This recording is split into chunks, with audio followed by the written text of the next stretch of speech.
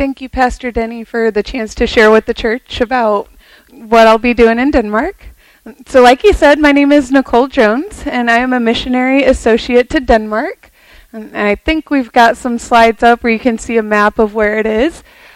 So it's just north of Germany, and then I will be on that island way over by Sweden in Copenhagen. Copenhagen is the capital. We will be working with two campuses there, Danish Technical University and Copenhagen Business School. So just a little bit more information about Denmark. It's kind of small. If you take two of our New England states and put them together, that's about the size of Denmark as a whole. Not including Greenland. It would make it significantly bigger if you included the fact that they own Greenland. And so sometimes not many people know a lot about Denmark, and honestly it's kind of hard to find some information about them because it's just not a super well-known country. But one of some fun facts about them that always get the kids' attention, Legos were invented in Denmark. Or some popular stories that you guys might be familiar with, The Little Mermaid or The Snow Queen. Blame Disney for how annoying the Snow Queen is. Hans Christian Andersen did not write Let It Go. So that's just a little bit about Denmark. We can flip a couple of slides ahead. So on campus, what we do is we have different evangelistic outreaches throughout the year. Right now, they're really heavy on those because students are just coming to campus, and this is actually their first time where they get to be on campus in person in over a year. So my team is very excited. It's a lot easier to make connections with students when you don't have to just talk with them on a computer and they do everything on the computer, so they're tired of the computer.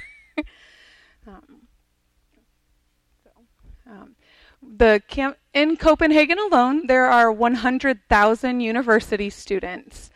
So if you take the University of Illinois in Chicago and multiply the undergrad by 4, that's how many students are in Copenhagen alone. And we go on the campuses as missionaries instead of going out and trying to do like necessarily humanitarian work or church planting or things that you would typically think of as missions work.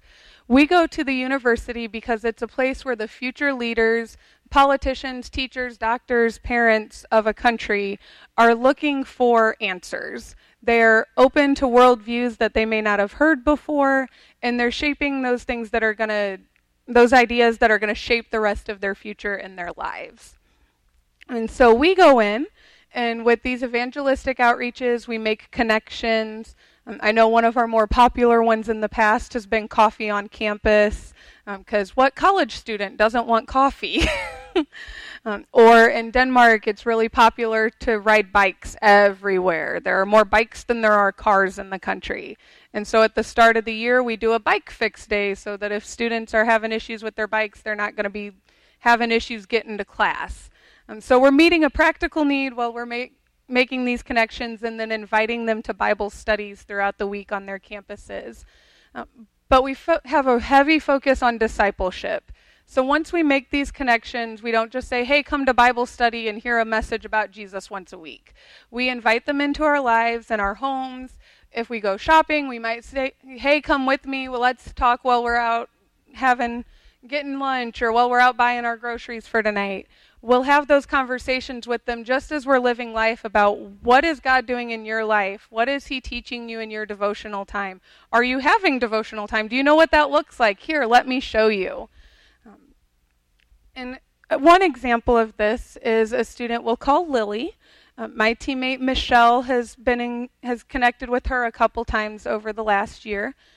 Lily is not a Christian, and she is studying anthropology. And she has decided to write a thesis on the Holy Spirit. So she has been talking with Michelle about different ways that God speaks to you. And Michelle has talked to her about how God often speaks to her through Scripture. And Lily has said that that's where she struggles the most because Scripture feels so restrictive. So Michelle suggested that one time they should get together and read through a chapter of the Bible and then read through it a couple times, and then take some time to just listen to God and experience him.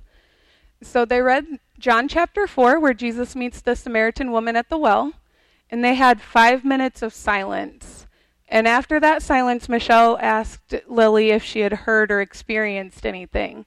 And Lily said she had a picture where she saw a well, and everything around it was brown. But she saw the figure of a man covered in light, and she knew it was Jesus. And that man came to hug her, and she physically felt it. So that is what we're doing on campus, is we're showing these students that have heard of Jesus but don't really know him, or maybe even haven't heard of him at all, that Jesus is real and he's not just a part of Europe's history that they don't want anything to do with, because in Europe it's so tied to wars and persecution. But when I think about missions in general, not just in Denmark, I like to start with the end in mind. And you might be wondering if I'm talking about what the ministry in Denmark will look like, or how many students I'll connect with over there. But I'm thinking a little bit more big picture. So I think about a picture that John shares with us in Revelation chapter 7, verses 9 and 10. After this I looked, and there before me was a great multitude that no one could count, from every tribe, people, and language, standing before the throne and in front of the Lamb. They were wearing white robes and were holding palm branches in their hands, and they cried out in a loud voice, "Salvation belongs to our God who sits on the throne and to the Lamb." So just think about being John in this. He has followed Jesus on earth for 3 years, and he's continued to tell people about Jesus since Jesus ascended into heaven. And now he's seeing people from all over the world worshiping the man that he knows personally as Messiah. Can you imagine being in a room full of people with languages that you've never heard worshiping Jesus? If you've never been in a room like that, I encourage you to find one, because it is amazing. You can connect with Jesus on such a different level when you don't necessarily know what words they're singing, but you know that they mean the same thing as the words you're saying, because God is so amazing and he has that connection with everybody. And so to hear people connect with God in their own way, it's just amazing to see that. And I like to think of it as a small taste of what heaven will be like. But why do I start with this picture in mind? So in 2 Corinthians chapter 4, verse 18, Paul says, "So we fix our eyes not on what is seen, but on what is unseen. For what is seen is temporary, and what is unseen is eternal." So when it comes to missions, the things that we think about aren't really what matter. What we want, or our plans for our lives, aren't what's important. It's what God wants. And God's goal is to have people from every nation worshiping him at the end of time. So what does that have to do with us? If God has a plan, it's going to happen, right? Of course it will. But God likes to use people. And it kind of makes me think of a story that I have of some friends of mine who asked me to help with his proposal. He asked me to take pictures. And I can guarantee you those two friends would be married today, even if I hadn't been there that night. But the story is so much more special to me because I got to be a part of it. And just like that friend wanted somebody there that night to make the night more special, God wants his people to be involved in his plan. And it's so much more special. It'll be so much more special to us when we get to heaven and know this person is here because I did something. But it's always been part of God's plan to use people to bring the nations to himself. In Genesis, God blessed Abraham, but it wasn't just so that Abraham could be rich or even just have a son to pass those riches on to. It was so that all nations would be blessed through the birth of the Messiah who came from his line. In Exodus, when God freed the Hebrews from slavery in Egypt, he used Moses and Aaron to lead them into that freedom. And even the plagues on Egypt weren't just for Israel's benefit. They were for Egypt and all the surrounding nations to see the power and the glory of God. When he chose the people of Israel to be his chosen nation, it wasn't just because they were special, and in fact, he tells them that many times in the Bible, that it had nothing to do with them. He wanted to use a people set apart for him to show the world what a relationship with him looked like. He called prophets to speak messages to return his people to true worship, but he also called them to speak to the Gentiles. In Isaiah chapter 49, verse 6, God says to Isaiah, "It is too small a thing for you to be my servant to restore the tribes of Jacob and bring back those of Israel I have kept. I will also make you a light for the Gentiles, that you may bring my salvation to the ends of the earth." So it wasn't enough for Isaiah to remind God's chosen people who they were. God wanted more for him. And even in exile, God used his people to bring glory to himself. He saved his people from the fiery furnace, from the lion's den, and from Haman's decree to kill all Jews. And in every instance, it led to the kings and people of other nations choosing to worship God. In the New Testament, Jesus spoke with the woman at the well and used her testimony to bring an entire Samaritan village to faith in Jesus. And even today, he's using that story to draw people like Lily to himself. So I know I've just listed a lot of information here, and it's not just to be an information dump, but I hope it's to show you that this has been God's heart for missions from the beginning. It's always been his goal to have a relationship with and be worshipped by all nations. And now he hasn't chosen people like Abraham or Moses or Isaiah or the woman at the well. He chooses to use us now. In 2 Corinthians chapter 5, verses 18, all this is from God, who reconciled us to himself through Christ and gave us the ministry of reconciliation. That God was reconciling the world to himself in Christ, not counting men's sins against them. And he has committed to us the message of reconciliation. We are therefore Christ's ambassadors, as though God were making his appeal through us. We implore you on Christ's behalf, be reconciled to God. So when I read these verses, two words in particular stick out to me. The first one is reconciled. I used to work in foster care case management, so this word is really important to me. It makes me think of the families that I knew who were torn apart by bad decisions and were thankfully able to be reunited and reconciled. But in the process, I saw the pain that it caused the children who were innocent. I saw it cause the pain for the parents who wanted their children back so badly. And we were able to have conversations with them. We were begging the parents, this is what you need to do to get your kids back. Here's the resources to do it. And it reminds me of the pain that God feels being separated from his children, and the pain that his children don't even know that they are experiencing because they don't know what better life there is. And we have the resources to provide them with that relationship with God. We can reconcile them to God and let them experience the joy that they can have when they come back to him.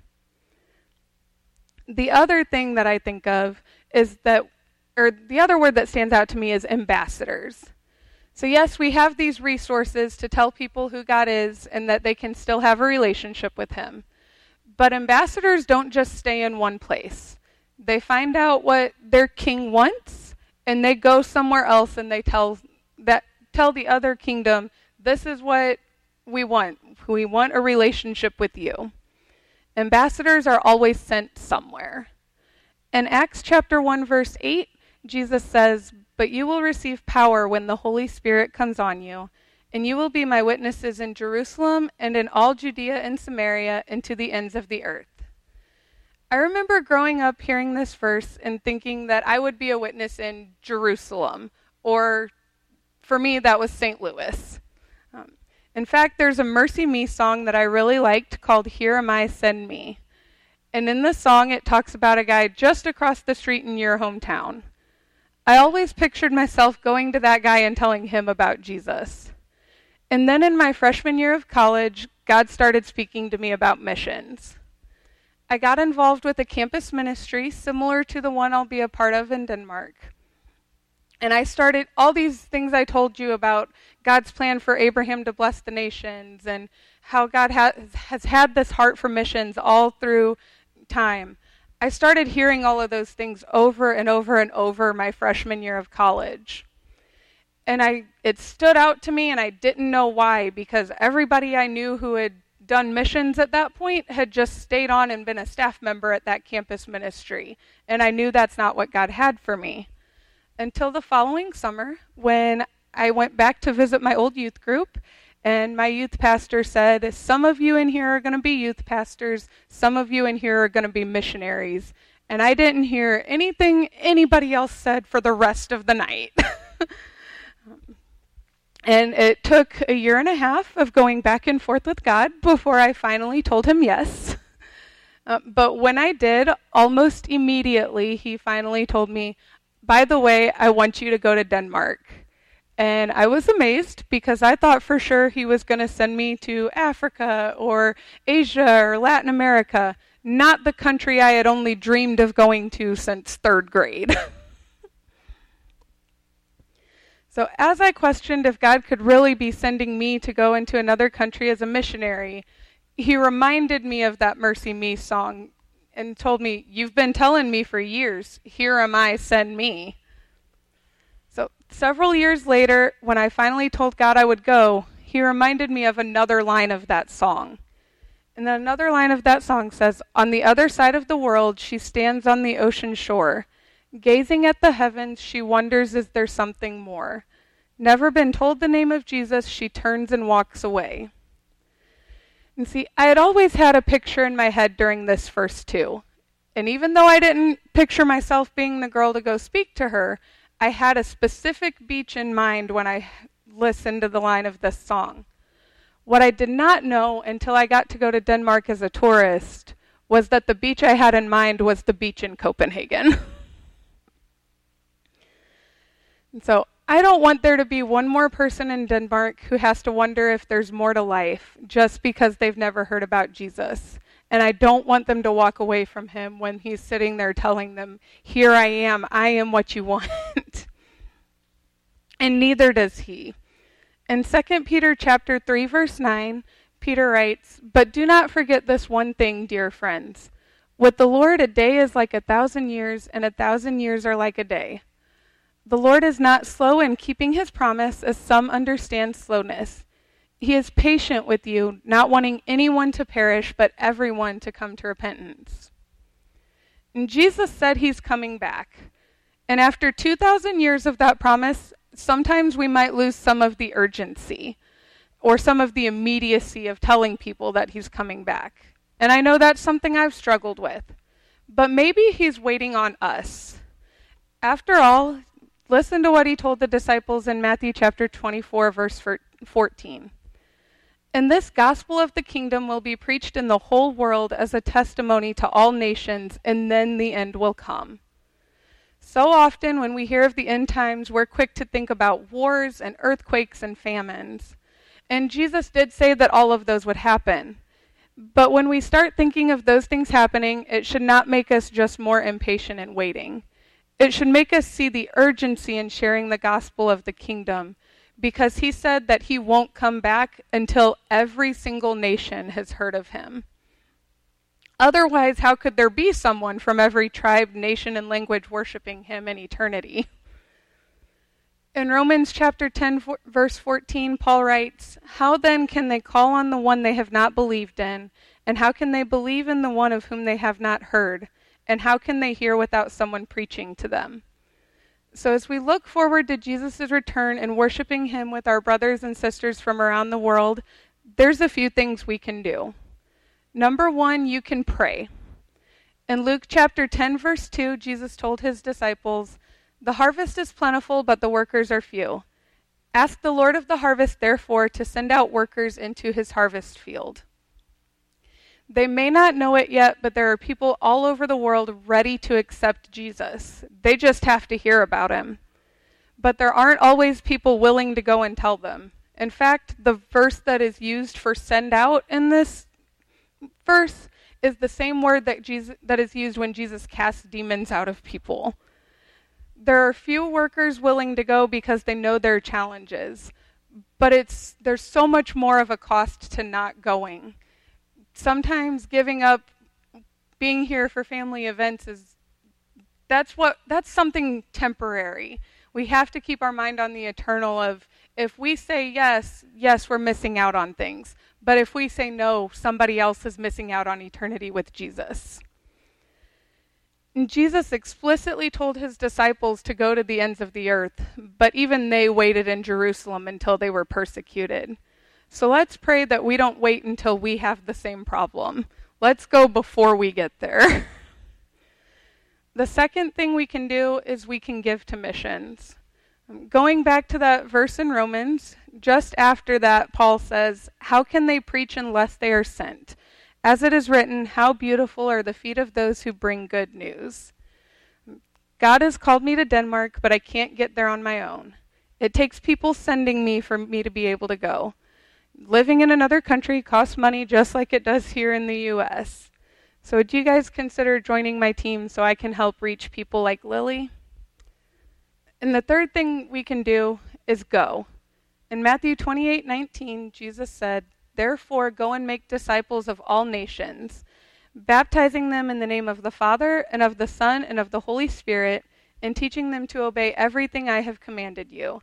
And surely I am with you always to the very end of the age."